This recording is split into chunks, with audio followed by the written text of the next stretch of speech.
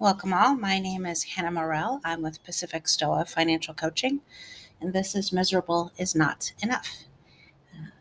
Last episode, we talked about the beginnings of the procrastination cycle. We're going to probably finish it up this week, and then the next time around, we'll dig into more of the tools that I teach and use for my own self to help undermine procrastination and why we are undermining procrastination and not fighting with it. So um, last time through, we kind of talked about the beginning, the inconsistencies, right? The inconsistent feedback from our efforts that we get from, everybody and everything, but we also get that from ourselves. How that inconsistency leads us to the somewhat logical conclusion that we can't trust ourselves or really anything around us, but we are focusing on our internal trust of ourselves, and how that lack of trust in ourselves leads to something called apathy. Basically, if it doesn't matter what I do, if it doesn't matter what my efforts are, what's the point? Why would I even continue trying? So, as I recall, we kind of left off there with apathy last time. So, right after apathy, apathy again being a state of being and not a choice, comes kind of the active arm of apathy, and that's avoidance. That was a lot of alliteration. I hope you don't mind. So, avoidance is sort of a general turning away from most of the parts of our lives. Um, it isn't really super specific. And when I'm hearing someone like talk, I hear avoidance as I'm only focusing on this one thing right now. Like I'm only focusing on finding a job right now. So basically, all other parts of the life of that person's life are being kind of shunted off because they're focusing on one thing, which might sound like a good thing. Like it sounds like they're focusing on, buckling down.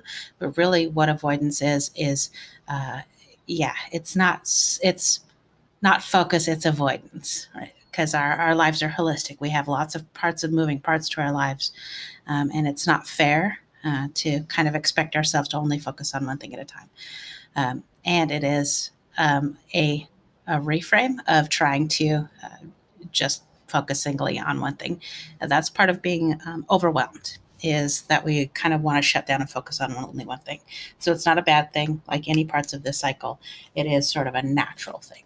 So avoidance is that natural extension of apathy.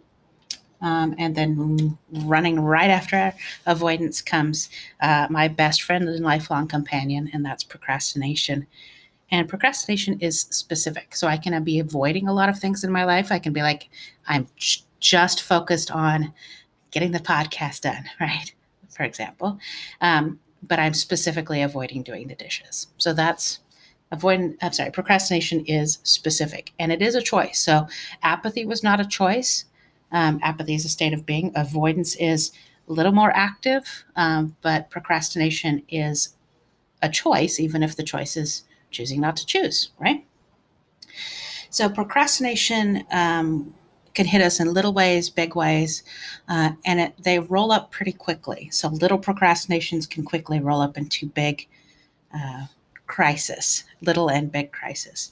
So a crisis, and I want to carefully define the way that we're going to use that word, is not the freak out. Or it's not just the freak out. Like it's not, crisis isn't just the loss of a job or the loss of a marriage or the loss of a house, right? It's not just that. Crisis is also when I've not done dishes to the point where I don't have any clean dishes, right? We make different decisions at those points of reckoning where we have had our choices removed. Even if we're the ones that removed those choices from ourselves, we are, in a way, removing our own autonomy because we've reduced our choices. So let's say I've been procrastinating on doing my dishes, and that means that I have no clean plates. So how am I going to eat dinner tonight? Am I going to order out? Like, am I going to get delivery? Am I going to go out to eat? Am I going to go to the grocery store? Am I not going to eat anything at all? Am I going to eat food with my face and not off a plate? Right? I've reached a point of reckoning where I really don't have as many choices as I did before. It's not as easy for me to just make dinner because I don't have any plates. And in that point of crisis, we can look back and say, well, the right decision, the correct decision was to make just to clean dishes, like to wash a plate. But in that moment of crisis, our brains don't work with that lovely logical executive function at the front part of our brains. When we are in crisis, big crisis or little crisis, our brains kind of click over into the back part of our brains, the R complex, the survival part of our brains. And it tells us the lie that this is an emergency, even though it's not. And you can't really reason your way out of that. A reason is not allowed to function at that point. And there's good reasons for it. There's reasons that our brains function like this. Frequently, I hear people say when they're I just became aware that I'm saying the word a lot. So now I am really aware of it and trying not to say it. So let's see how I do. Shoot.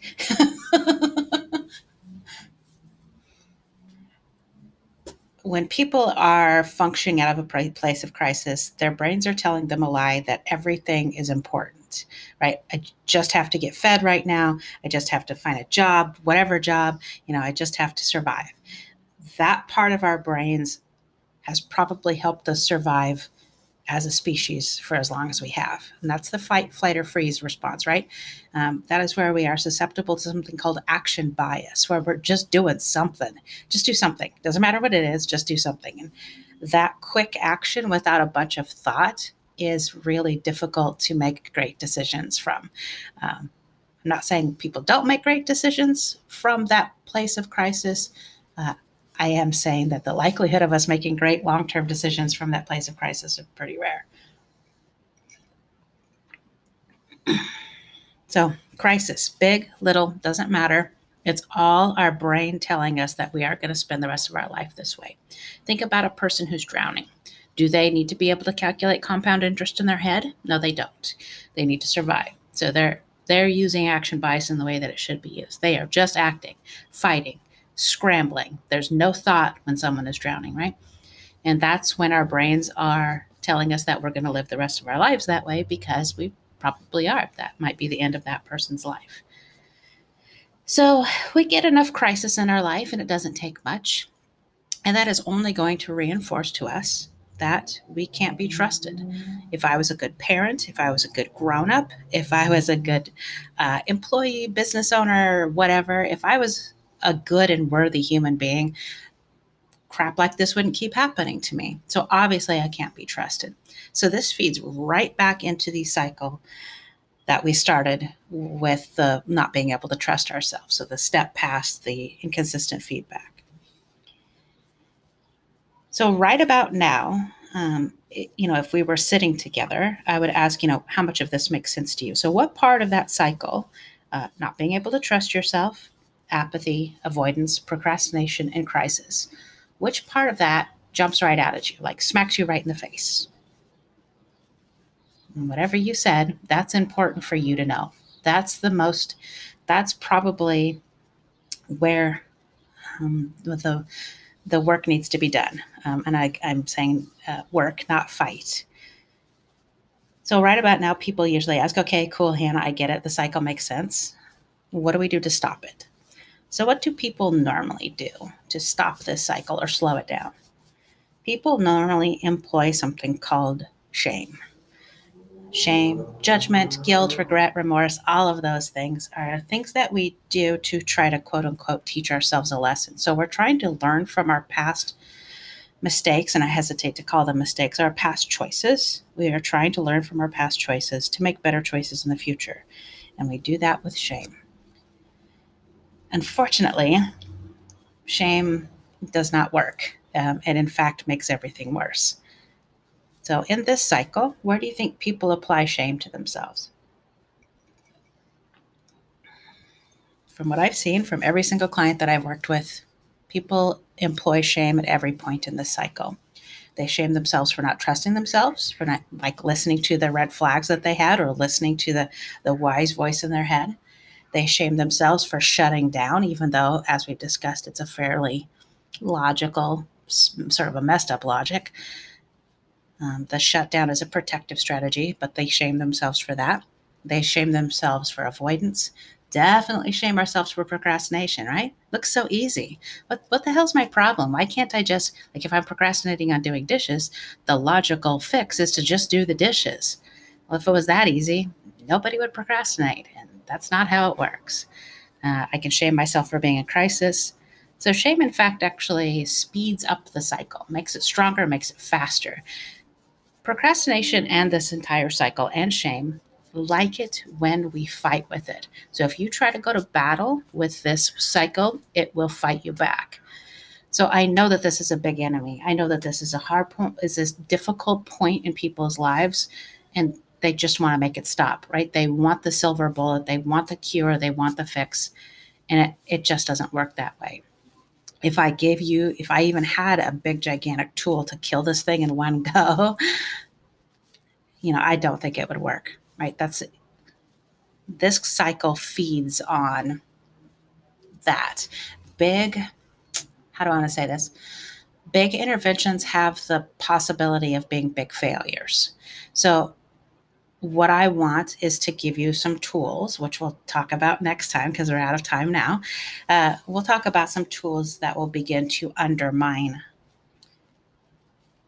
this procrastination cycle. So I really, really want you to be aware of where you're at in the cycle and how quickly you flip around between.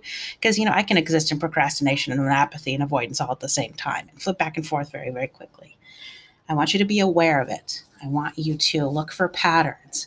Like if I pass my kitchen sink and I think, ugh, so many dishes, who even cares? Like, what's the point? Then I know that I'm in apathy and I can watch my behavior for what's next. So observe your behavior within the cycle without trying to change it, without intervening. You're looking for patterns because what we're going to do is take your observations of yourself and we are going to build tools out of that. So I'm going to say this again. I know I just said it very quickly, but I would like you to observe yourself, your behavior, internal thoughts, external behavior within this cycle without changing or intervening on yourself. And I know that sounds counterintuitive, and I know you have no reason to trust me, but please try hard to observe only. And this observation means that automatically you're not judging. You're coming from a place of observation. It would be as if, like, if we're working together, if you were my client and I'm your coach, I need this data, right? I need nice, clean data to come back. So I need your observations to help me build the next tool for you. So just pretend like we're going to meet and I'm going to be asking you, what did you observe? Um, and sometimes that's enough. Sometimes the observation all by itself will slow down the cycle because this cycle does not like to be observed. It doesn't like you to be aware that it's there. And your awareness, following the observer effect, your awareness of it may be enough to slow it down. So observe that too. So thank you very much for listening. We're at about 13 minutes and I try to keep them around 10, so I want to be respectful of your time. But we will talk next time about ways to begin to undermine the procrastination cycle. Thank you very much for your time. I will try hard to continue earning the next 10 minutes of your time. Bye-bye. The tools, concepts, strategies, and processes covered in this curriculum, coaching, and podcast are meant to be used for your personal development and or in the partnership with the tools that you are already using in the service of your community. If you are considering seeking compensation or contracts using this financial coaching curriculum, please reach out to Pacific Stoa for more information on the Financial Wellness Coach Certificate and exclusive licensing.